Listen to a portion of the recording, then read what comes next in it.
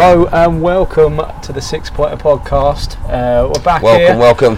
With co-founders Luke Till and Richard Thomas. Richard, glad to have you back in the pod. How you doing? I'm good, man. I'm good. Not too bad at all, man. Looking forward to discussing obviously the end of the season and the big games to come, massive games, including today. A lot going on, mate. Although the season has finished, sort of English football-wise, there's still a lot going on, a lot to discuss. But I want to just go over the North Sea for a minute because we are on Sunday.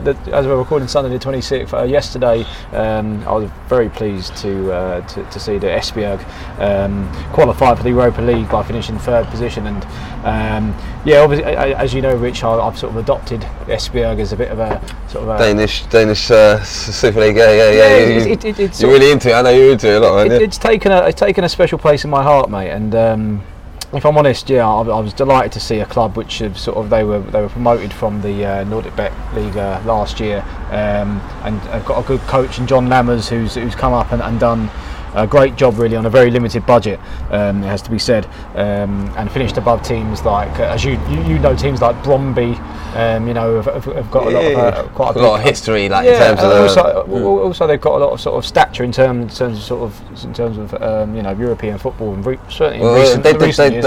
Thomas Brolin come through here, innit? And he, I don't know if he actually come through at Bromby. I know that's where he made his name, and he scored that famous goal against England.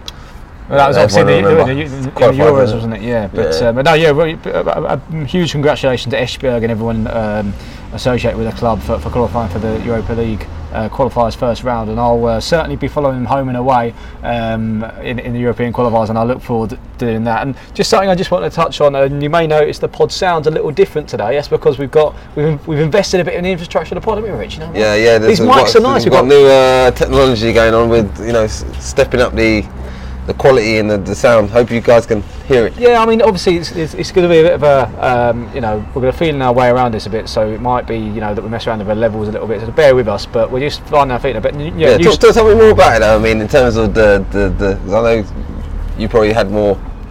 You'd want to look them up and had the Road. More This is a piece of Road software which works off iOS. I won't go into boring with too much details, but I mean, basically the mics are much better quality than we used to use. Hopefully they should be picking up our voices, and you will still get some background noise because we are outside here in Croydon, sitting in the pub garden having a couple of beers, enjoying the sunshine. Although the sun's gone in for a minute now. I mean, the software itself should make it easier for sort of editing and things like that. But podcasts are, like I said to you, about the listening experience, so hopefully this should make things a little bit better. I hope you guys can hear us a bit more loud and clear. Loud and clear, lovely stuff. Anyway, so obviously we're right in the midst of the playoff campaign, aren't we, Rich? Yep, we are indeed. Yeah. And obviously we had a League 2 playoff final yesterday.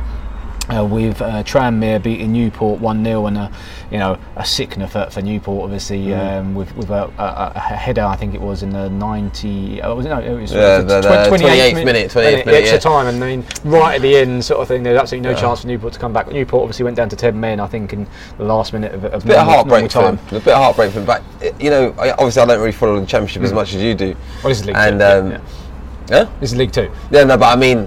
Championship, League 1, League 2, EFL. I'll say the football leagues, shall I say? The 72 clubs. I've always seen, obviously, Tranmere, who, for a long time they were sort of in the Championship at least. And they were in the old Division 1, I think. Old Division 1 there, and they sort of dropped down. So, I mean, obviously they're the closest club to Liverpool, so I like to see them doing well. Do you know what I mean? It's the only reason for me. Yeah, it's the only reason I like to see them doing well. But I mean, 2 back-to-back promotions.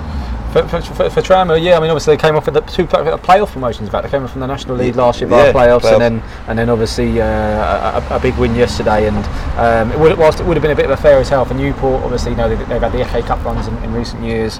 I think, over the course of the game, I think it's fair to say that Tranmere probably deserved the win. But today, I think actually just kicking off in a minute. Actually, time of recording. Hopefully, we might be able to catch the second half. Is the League 1 playoff final, which is Sunderland and Charlton, and this is 2 arguably clubs which shouldn't be in the league that they are. I mean, especially when you look at the infrastructure of Sunderland.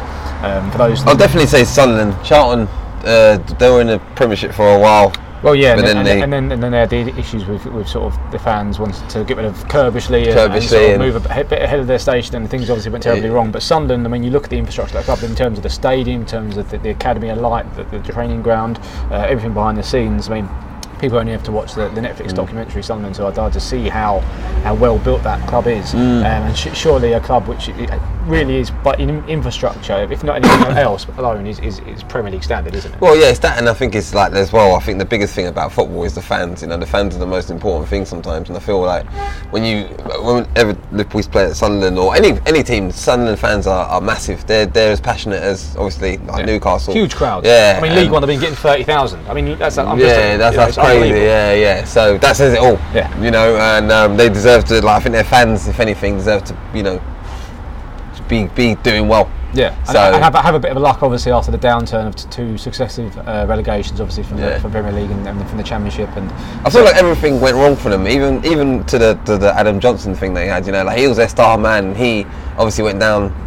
What he got caught up in. But I mean, when it rains, it pours. It seems like everything went wrong for them, and it ended up literally just dropping, which is that's what a lot of teams do, and it's mad how the momentum. No matter how much of a good club you are, if the infrastructure ain't right, then you can end up just being shit on the field, because everything works to the field, from the bloody tea ladies, man. Well, I think it's a bit of a bad luck they've had as well, to be fair. I mean, in terms of obviously, they had the Darren Gibson highlighted incident, where he was sort of drink driving in court. They've had a lot of players that sort of Jack Rodwell, who was obviously sitting on 70 grand a week in the Championship. Yeah. Jack Rodwell's another good point. Yeah. That's not being able to move him on. I mean, he did that article where he said he wanted to play, and obviously why would he terminate his contract if I'm not playing, therefore I'm not getting a chance to showcase my skills, therefore I'm going to be unemployed, so you can kind of see it from two ways in that sense. But no, obviously we're hoping, personally I'm hoping that Sunderland do it, after the issues they've had off the field and whatever it is short, not putting any money in after a while, and the sort of play. No, definitely. And I think on the Charlton side, I think like Lee Bowie, he was always one of them. You kind of, I wouldn't even say you love him or hate him. Most people hated him because he's just, a lot of people thought he wasn't a good guy. But I always thought he was like a decent player. I mean, we were linked with him at one point. He was one of them players. Liverpool under Hulier.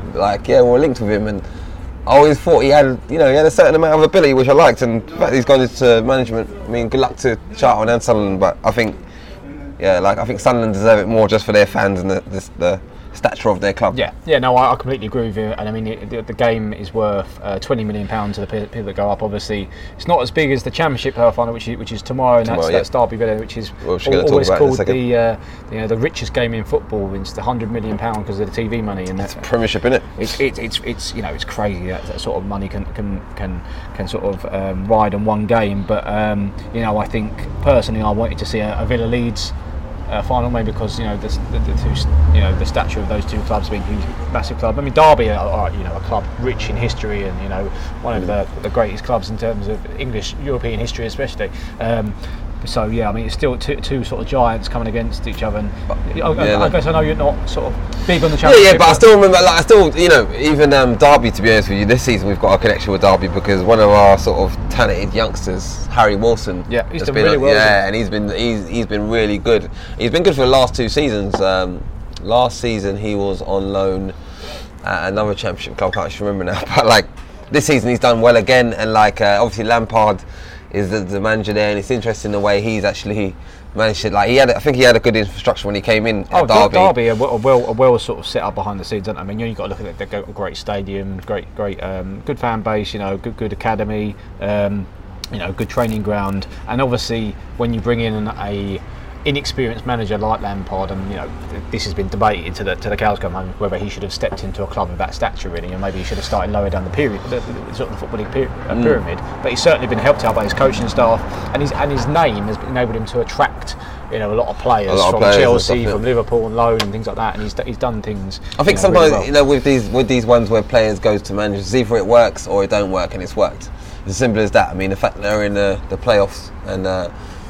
I think that was the remit from at the start of the season. I think for a club like Derby, it was minimum playoffs. Minimum playoffs, okay, fair enough. I mean, Derby, I remember last time they were in the Premiership, and they had like the worst record ever of a promoted team in the Premiership. So if they do get up, I hope 18 or 11 points, like about 18 points, something ridiculous. But that, I mean, that game tomorrow. What's your feelings on it? What do you really think? Personally, I think Villa. I mean, the Derby Leeds playoff semi-final second leg was a fantastic game of football, one of the best I've seen for a long time. I mean, unbelievable fight back from Derby there, because I mean, it looked like for me that Leeds sort of had not the job done, but they needed to do a little amount of work to see him through to Wembley, and Derby came back with a great fight back, and it was a great game for the neutral, especially. I'm sure if you were a Derby or Leeds fan, you were enjoying it as much as I was. But no, definitely as a neutral, it's a good game. I mean, I do think tomorrow, for me, I feel like I think Derby slightly have the edge. I don't know what it is. I think they got. Like I say, this Harry Wilson player that we got on loan to them, he's like supremely talented. Is that a bit of a bias for you just because Harry Wilson's there? No, not at all. I mean, like, I think he Grealish. I think Grealish is like, he's better than I thought. He's like very talented, and there's not what can I say? It's not a coincidence why Tottenham were in for him. Pochettino is a manager I rate, and I think if he's going for Grealish, then he's seen something in him that's really good. So, this is something else I wanted to ask you about. In fact, in terms of, obviously you've got these two big clubs, but in the sense that these two clubs do put a lot towards going for promotion, and if they don't, it's inevitable that they are going to lose some of the bigger players. So it's arguably, you could see, although Grealish is obviously a Villa boy through and through, you could argue that there's a chance that like the Tottenham interest could come through. I think Man United were sort of muted as interested as well. If those players go, you're not ripping the heart and soul out of the club, but you're losing a big chance for next season, obviously, to try again. So I think it's just like, I think in any football team that does well, and they're like a team that are not at the top in terms of they got talented youngsters. Any team with talented youngsters that do well in the season, they're going to get picked off. They're going to get picked off no matter what. A couple of their top players will go, and I think that's just how. I mean, Ajax. Just going on to something different. Ajax, they obviously done so well in the Champions League, and already one of their midfielders, De Jong, he's gone to Barcelona for 75 million. They're looking at their young centre back called Delight. Apparently today it's come out that he's not going to go to Man United. He's not going to go to Man United, no. And I'm not surprised, because United haven't really got that structure. I think Barcelona's perfect for him. I mean, he's 19, but he's a monster. And Ajax have done so well, and they're going to get picked off. And you kind of feel sorry for them. At the end of the day, they're bringing in money that is going to, generate around the club and be able to bring in other players. So I think it's a model. Yeah. I think when it comes to, sometimes, until you get to that supreme level of a team where other players don't want to go to other clubs, you're always going to be susceptible to your players going. Do you know what I mean? That's just how it is. It's the football chain. In a sense that some clubs, and I mean Ajax are a huge team, obviously, huge history, huge infrastructure, I mean huge team, no matter what. But because they play in the Eredivisie, the TV money isn't sort of a Premier League club or of a La Liga club, or I'll say the same thing about PSG. Well, yeah, I mean they play in League One, but I mean obviously they rely quite heavily on their Champions League success. But I mean, because Ajax play in Eredivisie, you need to sustain yourself as a football club in a certain way. So it's almost like, friend of the pod David Hilbert, he's a Celtic fan, and he says that because they play in the Scottish Premier League, a way that a club like Celtic sustains himself is by buying Edouard, who scored in the scored the winner in the cup final yesterday, and congratulations to Celtic for doing the treble, which is unbelievable, and hopefully Neil Lennon will get the recognition he deserves and get the job there. But players like Edouard, they brought in from PSG for 7 million, or 7 or 9 million I think it was, and they built him up as a player, and they will sell him on for 25, 30 million, and that's how those sort of clubs sustain themselves. Sort of run. Yeah. My main point around it was just like, in terms of, if a team that is not, say for example Ajax, they're playing in a league where the competition's not much. PSG, they're winning the league every year. Well, I say Ajax is probably, they got PSV. But if you look at, say, Celtic, for example, I mean, you've got some big clubs in Eredivisie, to be fair. These teams are dominating their leagues, but it's like you're not going to get much credibility for. That's harsh, but you won't get as much credibility. For example, if you was a top team in, you have to say La Liga or the Premiership. Then you can really say these teams are playing against. Because Serie A, I think even that league has dipped a bit. But I think the Premiership's so competitive. I mean, you've got 6 teams. Where in any other league, you don't get 6 teams who can actually give you a problem in a game. Like, a lot of these, like Juventus, for example, in Serie A, they've won the league. They've won the league 8 times in a row. This season they've won it, yeah. 8 times in a row. I mean, Celtic, what's that? I don't know, 10 times in a row. I don't think it's 10 times in a row, no. But I understand what you're saying, but I think also the point is around being able to attract certain players to your club because you play week in, week out in a league, which isn't potentially as attractive to the big players as the Premier League would be and things like that. So you need to spend a lot more money on your academy and sustain yourself in that way. But no, just to touch on again, obviously, well done to Celtic for doing the treble, and I mean unprecedented treble. Given the fact that obviously they lost Brendan Rodgers to Leicester, and you could have thought that would have derailed their season, but it feels that obviously Lennon's coming, he's got affiliation with the club, he's done really well in sort of creating this siege mentality around the club, that they're not going to let that affect them, and a great performance yesterday. Well done, great result. Definitely. I think it must be hard for him to come in and literally just take over from where Brendan Rodgers has been doing so many good things and be able to put the team out, and especially where Rodgers took some of these staff with him as well, so he had to sort of build up his own staff as well. Yeah, no, it's true. You look at it, sometimes you don't look at, you don't see it the forefront, but like for a manager to come in, bring his own staff in and get the players playing, coaches, the football, and all the training. So well done, Celtic. Yeah, very well done indeed. So, which we wanted to talk about. Obviously, we've got European football on the horizon, and we've got the Europa League final coming up in the Champions League. But let's go for the Europa League final obviously first, and it's the one which has been very contested around the sort of the final in Bucao, and where also the game's being hosted. First and foremost, go on. Where they actually got the location of the game is a joke. Why would you have it there? I mean, you tell me. Well, mate, you could ask the same question about why Qatar won the World Cup. Yeah, I know. But I think for a European competition, it's not even in Europe. For a European competition, I mean, it doesn't make sense. You know what I mean? It's like it's a bit for me. It's a bit of a joke, and that's why obviously 6,000 tickets have been returned from. Is it 3,000 each, or is it 6,000 each? It's cumulative. Arsenal and Chelsea have returned 6,000 tickets together. I don't know what the split is between the clubs, but I mean, this is where we've had talks of boycotting the game. Obviously, Eric Mkhitaryan has decided or been told that he can't even travel, and because of this beef between Armenia and Azerbaijan, and obviously him visiting certain areas. And one thing I would say is that I'm not clued up on this to an extent, and if you do want to listen to a bit or understand a bit more about there's this week's Guardian football podcast is really good, and they go into a lot of detail on this, so I'd recommend people listening to that. But no, yeah, I mean, I think to myself, though, this is the thing I think as well, and there's been talk around the two clubs potentially boycotting it, and how what knock-on effect that would have. I don't think it's going to happen. No, of course it's not going to happen. I mean, the thing about it is the bottom line is this game is like obviously it's a trophy, but Chelsea are already in the Champions League, so if anything, it would be Arsenal to really push it for them to say, look, let's not play this game. Well, we've been their player as well. Yeah, I mean, with their player as well. This is the thing.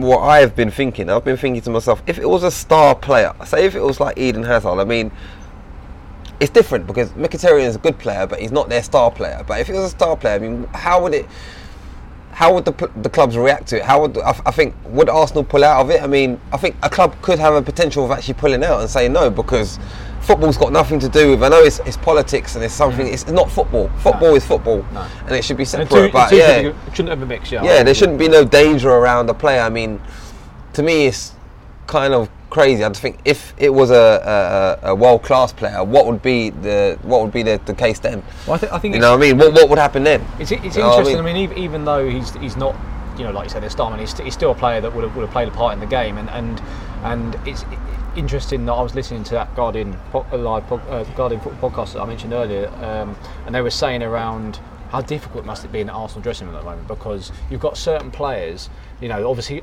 you want to play in the Europa League final. It's one of the biggest games in football. Yeah. And there must be certain players that must think that they can't talk about the game around it, because obviously he can't be a part of it. He can't be part of it. That's true. It can mess up the. That might have an effect on how Arsenal play, how the players think, mentality, the whole sort of sports, the sort of science. And we talked about before about sports science and the sort of the whole psychology of the game, and if certain players feel they can't openly discussed the game. It might affect the preparation, so it was certainly very interesting.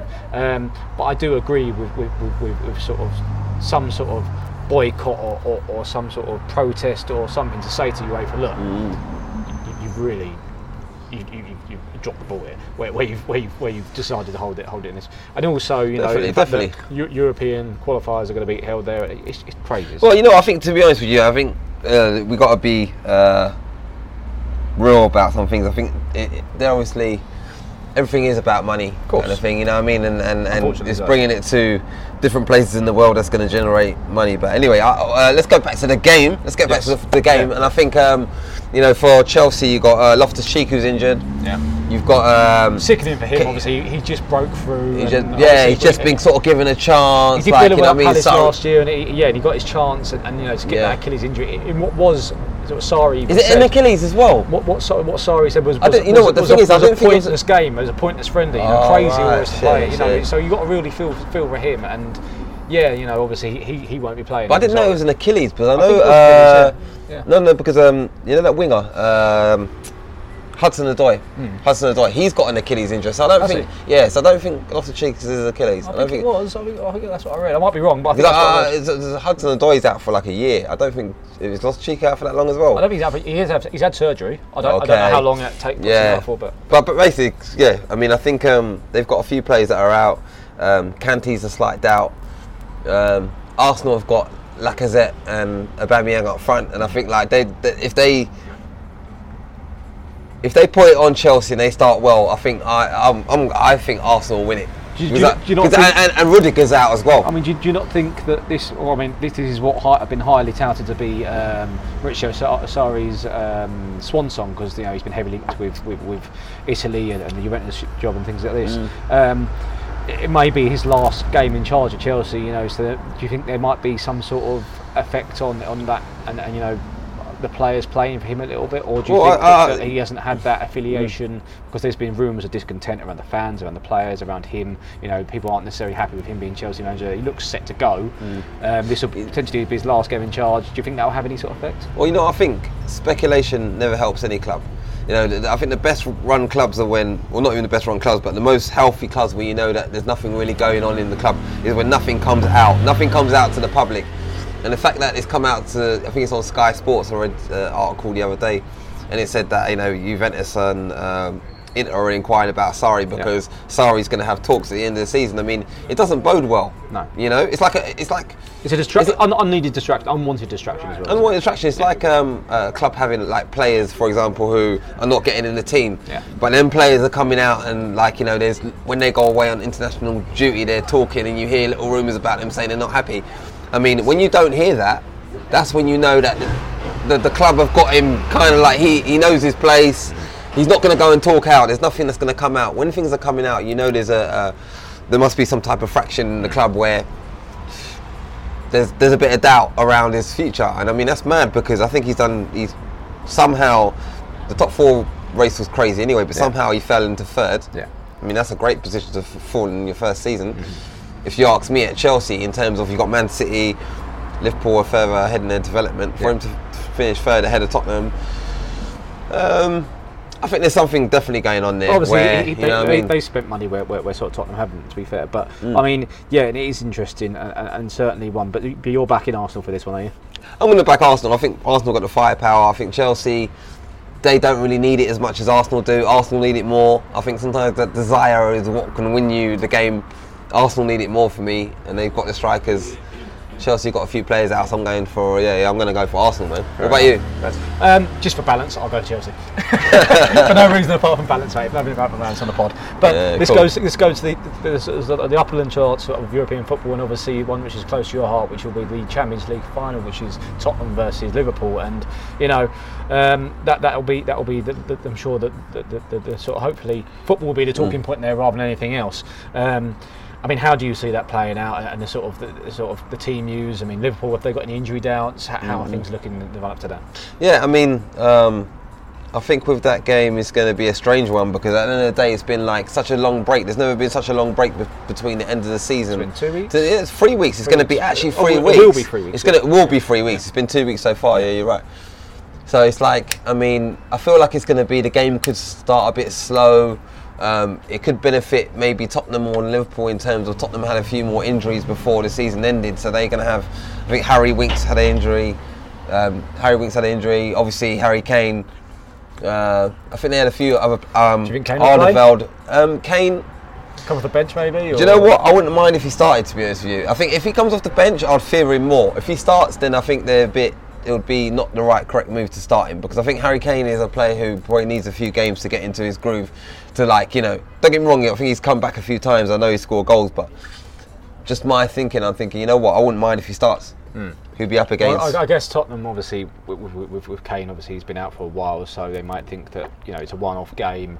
They might just sod it and just throw him in, and obviously you don't need to give him too much sort of fitness work beforehand. No, it's true. It could be like he could get through on adrenaline. Don't get me wrong. He could get through on adrenaline. I don't know, but then maybe the adrenaline would suit maybe an impact sub better. Obviously you've got Llorente, who's probably going to lead the line if he doesn't, and he's come into a bit of form himself. So I think they can start him on the bench. I think one thing I do think is like at the end of the day, it's a Champions League final and anything can happen. And Tottenham are no mugs. They've got to the final for a reason. I do think they were actually lucky to get into the final, because I thought Ajax were the better team. Generally, over the two games, Ajax were the better team. They created the most chances, probably in control of the game for the most amount of time. But there were certain times where, especially in the second leg, where Ajax have got this philosophy of just attacking, and they didn't need to attack. They could have, if they were more of a mature team, and this goes probably because of their age, they kind of just kept on going forward, where they could have just sat back and said, you know what, okay, we'll hit you on the break now, but they kept on going, and could be they got caught on the break. But it's also philosophy of the coach as well, to be fair. I mean, he tells the players to sit back or attack. But the thing about it is, definitely, I hear you totally, that's the philosophy. It's a philosophy, but then you've got to be... There's a philosophy, and then you've got to know how to manage a game. And I think when it comes to a certain point when you're ahead in the game, I think there were 3 goals clear. They didn't need to attack. They didn't need to commit as many bodies forward. They could have actually held their shape and said, you know what, we can change the way we play. But because of it's almost reminding me of Liverpool 2014, Brendan Rodgers. All we know how to do is attack. Tell us to defend, and we're fucked. Pardon my French. There we go. I've got to put these skills on that. That's 3 in a row now. Unbelievable. Anyway, it doesn't matter. So basically my point is like, it's going to be, going back to the game, it's going to be a crazy game. I think it's going to be a bit slow start. Both teams will create chances. I do think if we play our best game, we win the game. As simple as that. I think we're that good now in terms of defensively, midfield, attack. We're a complete team, so I think if we play our best, we win. If we don't, Tottenham have got a chance. I mean, it's certainly interesting in terms of preparation. I mean, there was a lot of talk around that both teams would prefer to play each other, because obviously, they would play each other twice in the season. They've got the opportunity to know each other and scout each other a bit better. I mean, don't get me wrong, these clubs' scouting networks are unbelievably vast, and they have the information on anyone you want. But to the extent that obviously you're always going to know your opponent better if you're in the same league in the same country, and you'd be able to scout them that much. Of course. I think just to touch on a point which you made around, I think it's a bit harsh to say that Tottenham didn't deserve to go. I mean, I think Lucas Moura, he had a masterclass, and I always think back to if anyone is interested to look on YouTube and look at Lucas Moura, there's almost a montage of the best goals that there ever were. So the goals that where there was an amazing run, and I remember him playing for PSG, and there was one where he literally picked it up probably about halfway inside his own half, did an amazing dribbling run, went past about 8 blokes, and then got to the edge of the box, even round the keeper, and the ball just scrapes outside the post. It could have been amazing. He was a man on a mission, wasn't he? In that semi-final, almost single-handedly dragged Tottenham through to the final, and he's going to be a big player in the final. That's for sure. It'd be certainly 100%. I think sometimes when these players, like, I think some of these great players, they need to find a home, and for him to do that in a semi-final of the Champions League for Tottenham is it's a huge deal. I mean, his confidence must be sky high. Even when we've played him this season, he's always been a threat. Like, he's done a couple of things, and when we played him at Wembley, but we actually dominated that game. I mean, for me, the biggest thing for me as a Liverpool fan is like it'll be a crying shame. It's almost like it's a bit. Don't want to sound dramatic, but it's a bit do or die for us. In the sense of what? Because you came so close in the Premier League, and you feel like you need to achieve something this season. Well, I look at Klopp's reign, and his first season he got us to the League Cup final against Man City. We lost. Got to the Europa League final against Seville. We lost. All right, we got to the finals, and then they got us to the finals, but we lost. You know, last season he gets us to the Champions League final. You know, we lose to Madrid. We're so close in the league, 1 point behind. Add everything up. I mean, Klopp's lost, I think, 6 of his last 7 finals as a manager. Really? Okay. Yeah, he's actually lost that amount, 6 of his last 7 finals. In German and Dortmund as well. Dortmund and Mainz, or just Dortmund? I think it's just Dortmund. Just Dortmund. I think he got to a couple of their League Cup finals, equivalent against Bayern. He lost, but it's still a die in terms of these group of players need something to hold on to now. We need to win something to say, look, we just need to win this game. We need to win this game. Yeah, I'm so big on it. We really need to win this game, bro. From a neutral's point of view, I mean, for me, it would be nice to see Tottenham win the Champions League because they're a club which haven't invested. How could you say that after all the time I've known you, man? I've known you 10 years, man. Let me make my point. Longer than 10 years, man. I think in the sense that they haven't. Mauricio Pochettino has not had a lot of money to spend, obviously, because Tottenham being quite prudent with the stadium, and I think that in the sense that it would have been nice to see the coaching efforts of him recognised, but I think it heavily goes in favour of Liverpool in the sense that they are in the ascendancy. Obviously they performed so well this season that they are the better team out of the two this season. You can't deny that, given the points table. That's undeniable. And part of me, wants to see both clubs win. I'm a neutral. If I'm honest, I'm a neutral. I don't mind who wins it. Part of me wants Tottenham to win because they haven't won a accreditation in Europe for a while, and Liverpool obviously have done so well, and it would almost be a bit of a shame, I guess, for them to not achieve any sort of silverware this season. But yeah, certainly one I'll be watching in interest, and yeah, it'll be a great game. Yeah, it should be a game that you wanted to win for my happiness, man. But you don't give a fuck. I mean, I'm always looking after your happiness, man. I think it's going to be a bit of a crazy game. Can I push you on a prediction? Yeah, go on. Prediction. Yeah. Okay, I'm going to say no. I thought about it, and I'm going to say this is the Guinness kicking in. No, not at all. I'm going to be I'm thinking about this game. I think Tottenham, they're a threat. There's no doubt about it. They're a threat. They're a team. I'd rather have played Ajax. Fuck off. No, do you think score? Do you think score? Do you think Tottenham will score? Do I think Tottenham will score? Yeah. Sorry. No, I thought you said. I thought you said give me a score in it. Rushing me, man. I'm tense about this. Do you think Tottenham will score? So they make a game of it, sort of thing, in the sense that you think. No, I think Tottenham will score. Because obviously we know Liverpool have got goals in them. But now they've become more defensively resolute, so it will be certainly interesting. But I certainly see it as a game that you'll see goals from both teams. Okay, I'm going to go with a prediction. You've asked me for it. Go on. 3-1 Liverpool. Scorers? 2 for Salah, 1 for Mane. And Tottenham? Lucas Moura. Okay. All right. I'm going to go 2-1 Liverpool. I'll go Llorente to get an early goal, I think. And then you'll see 2 goals on the last 15 minutes from Liverpool. That's a lot of 15 minutes. I think that's interesting, man. I think you're trying to kill me with that one, man. I don't feel like, if that's the case, don't get me wrong, I love it if that's the case, but I'm thinking that game will kill me if we're like 1-0 down up to the last 15 minutes. There's no better way to win. No, true. So I reckon Llorente, and then you'll see Mane with 2. Mane too, yeah? Mane too, and he's going to be the champion. He's going to take Mo Salah as the king of Liverpool. I like that prediction, mate. There you go. So there you go. I'm backing him after all. But I mean, we touched on Mainz and Dortmund, and I wanted to just something I've been tweeting the last couple of days around this documentary. It's just coming to Netflix, which I sent you, Rich, as well. I know you haven't had a chance to watch it yet, but it's a documentary. If anyone else hasn't watched it yet, I highly recommend it. It's called Trainer. And it's a German documentary following 3 teams in the second division Bundesliga and the third Liga. And there's FC Heidenheim and the work of Franz Schmidt. So if anyone doesn't know about him, he was I think he was a defender or defensive midfielder for Heidenheim, and he got the job I think in 2007 when Heidenheim were in the 4th tier of the German football, and he's able to sort of bring them up to the second division Bundesliga. He's done a great job there, and it really looks in depth around his almost involvement in a team of that size, in the sense that a coach at that level has got to be a bit more involved in every aspect of the game. Obviously, in sort of, you know, the Liverpools and the Premier League and the clubs that have got money, they've got sporting directors, they've got, you know, a lot more scouts around directors of football and this sort of stuff.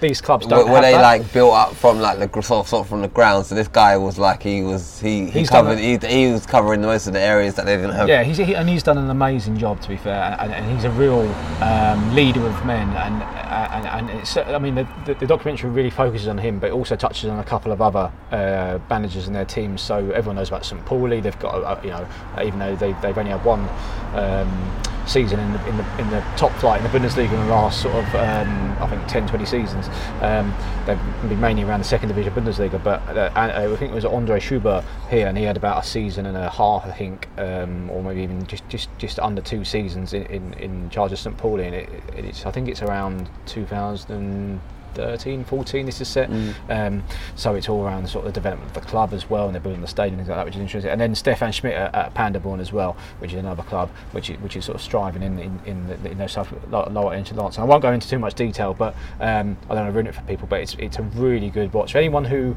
has got an interest in football, to a not an analytical sense, but, you know, has got a real sort of interest in the detail of football. I can't recommend that documentary enough. What happens kind of behind the scenes and stuff like that? It's absolutely fascinating, mate, because you don't see that sort of fly on the wall stuff. I mean, no, I'm definitely going to check it out. It sounds like a. It's got interviews from a very young Jurgen Klopp as well in there, and a few sort of they're talking you through around sort of how coaches, get qualified to be coaches at Bundesliga as well.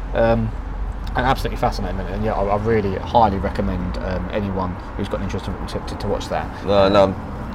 You know, next time on the pod, I'll be giving my good, but you know, brief review. I would I'd love that, actually. I'd love to hear your views on it, because obviously I'm quite strongly for it, but I'll be interested in your views. And I think we've been quite spoilt in terms of football documentaries in the last few years. Obviously, we've had the Sunderland To I Die one, which gave you quite a fly in the wall one of their plight, and there's been a few over the years. Man City one. Man City one on Amazon, which I haven't had the chance to watch, unfortunately, yet, because I'm on Netflix. I'm not on Amazon. I need to find myself a dodgy streaming website for that. But it's certainly something that hopefully we'll see more of, I think, going forward. I mean, it's interesting in a league or in a world of football where, especially where you reach the Premier League, you don't often see these behind the scenes things, because everything's money and secrecy and sponsorship, and anyone's got you know, their money on certain things which you're not allowed to see. So it's certainly interesting to follow that, isn't it? No, definitely. I mean, I think it's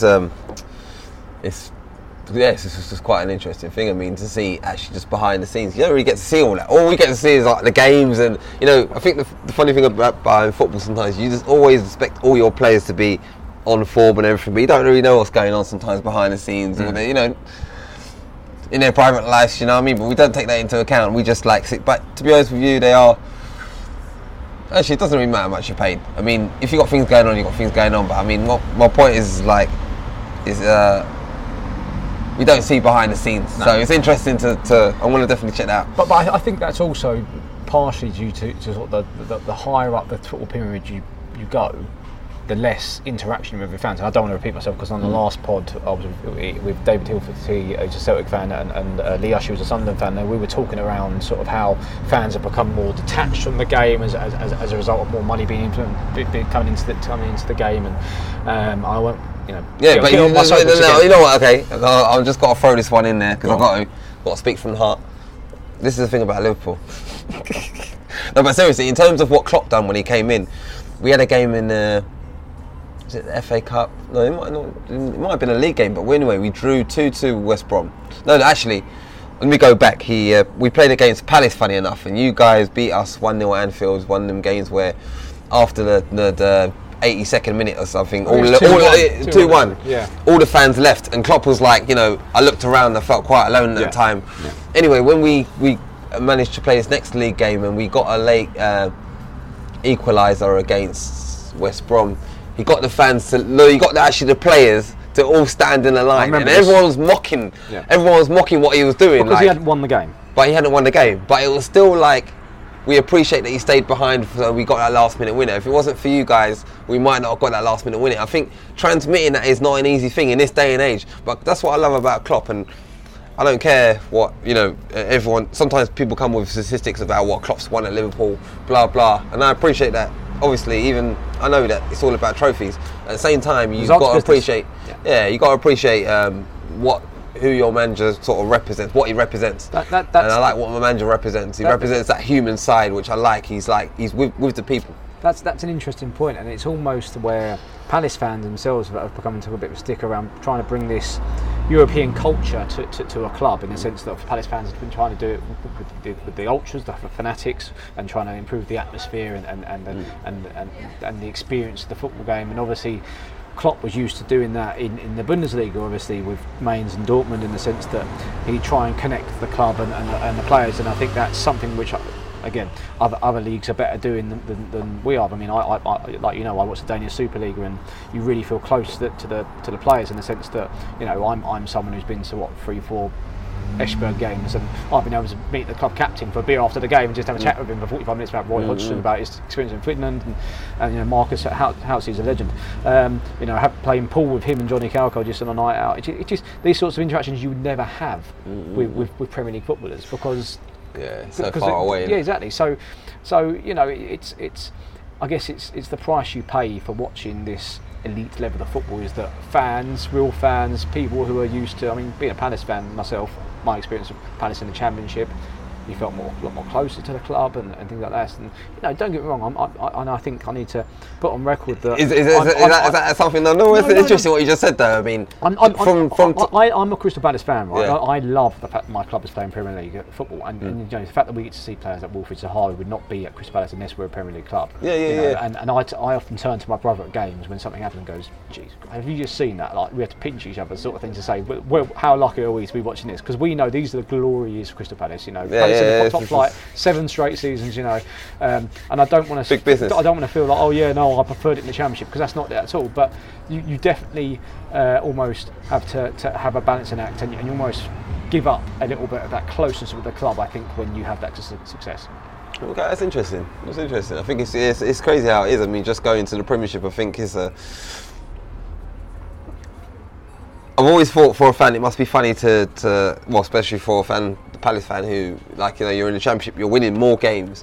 So you're actually winning more games and you're more near the top. Not necessarily, mate. This is Palace. We weren't necessarily winning more games. Yeah, but you must have won a fair amount of games to get up. For example, of course. You're in the top end. Yeah. So you're winning more games than. There was a lot of seasons before them we didn't, and administrations and relegation. Yeah, no, you had your tough times. But which makes the highs even more sweeter, I must admit. But yeah.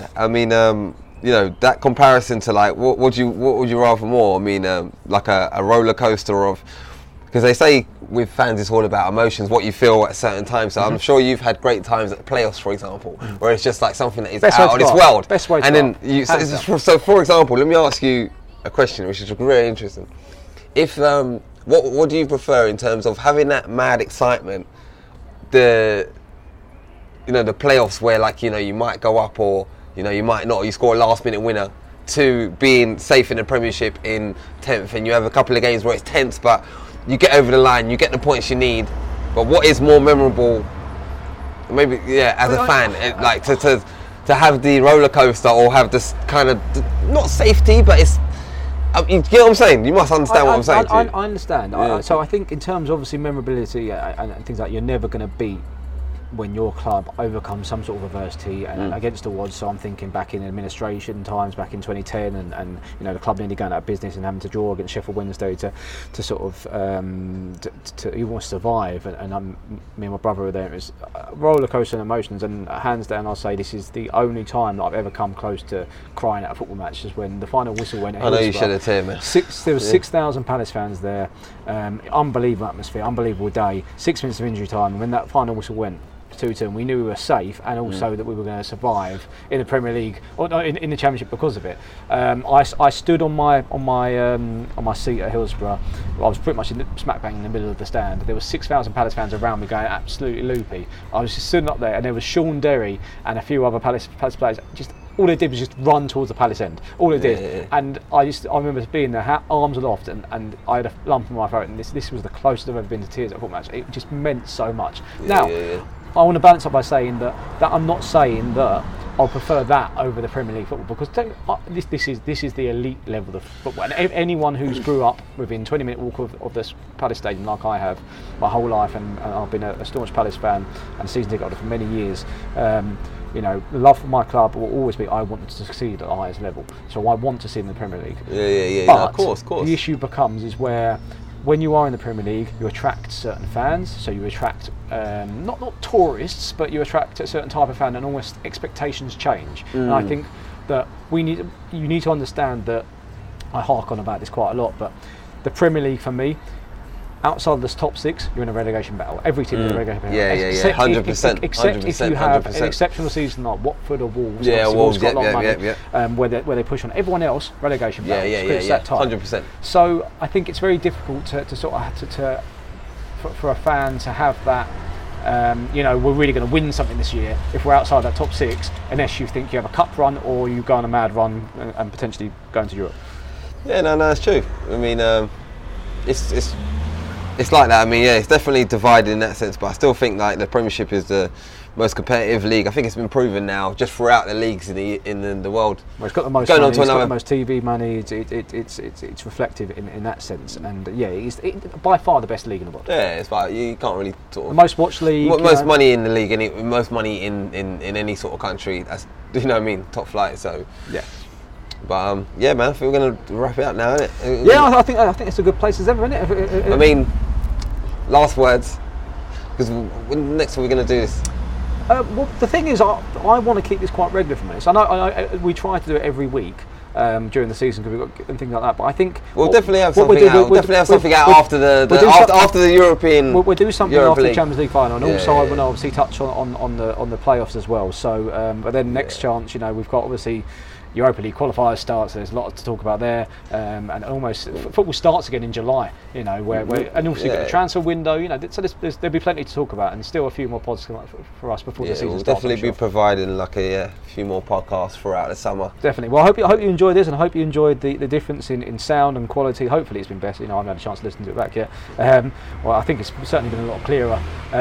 Apologies if you've heard any background noise, because we are on the main road, obviously, around a couple of beers outside in the sun. But no, I hope you enjoyed this. Thank you very much for listening. Yeah, and, hope you enjoyed it, guys. Take care. Take care, people.